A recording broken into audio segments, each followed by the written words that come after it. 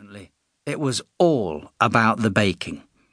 The fact that the first thing he was to focus on when describing the pros of being involved in the American series is the delight he would feel when exploring the different types of baking recipes that would be available shows just how much he cared.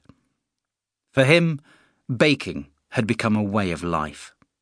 His enthusiasm, dedication and commitment are second to none. These qualities have made him Britain's best-loved baker.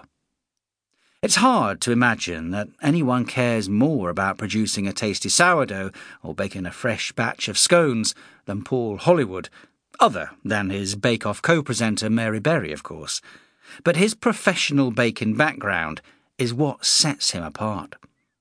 It was his passion for his craft, alongside his popular appeal, that had propelled him to stardom and secured him what was speculated to be a lucrative contract in the US. Now, as the summer of 2013 was fast approaching, he filmed his first series of the American baking competition. All was set for the launch of the show on the 29th of May. With his commitments complete, Paul made the trip back to the UK.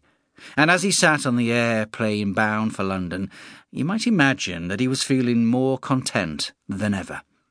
With stateside success in the offing, surely this was a time for celebration. Not quite.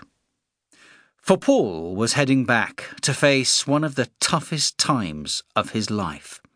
His 15-year marriage to his wife, Alexandra, had hit the rocks, and within days the British newspapers would break the story of their separation. This would, undoubtedly, be a testing time, and cast a dark shadow over what should have been an incredible highlight in his career.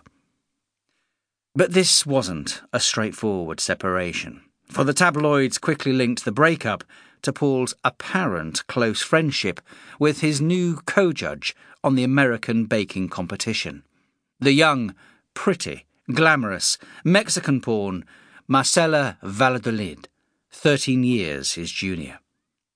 The press speculated as to whether he and Marcella were indeed an item, and even suggested they were planning to move in together. A media storm would erupt, with his whole reputation at stake, and there was nothing he could do to stop it, not even via his prolific use of the social networking site Twitter, where he would regularly connect with his fans, and on which he kept an uncannily low profile as the news broke. It was testament to the fickle nature of celebrity. One minute you are everyone's hero, the next it could all turn to rubble. He himself had become only too aware of how quickly his life was changing.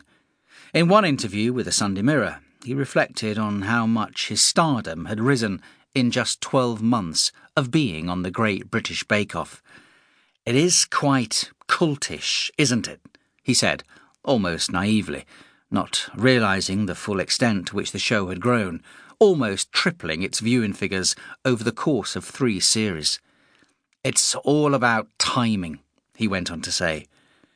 "When you become a product of a big programme, you get busier, and it's hard trying to fit everything in. I am just really enjoying myself."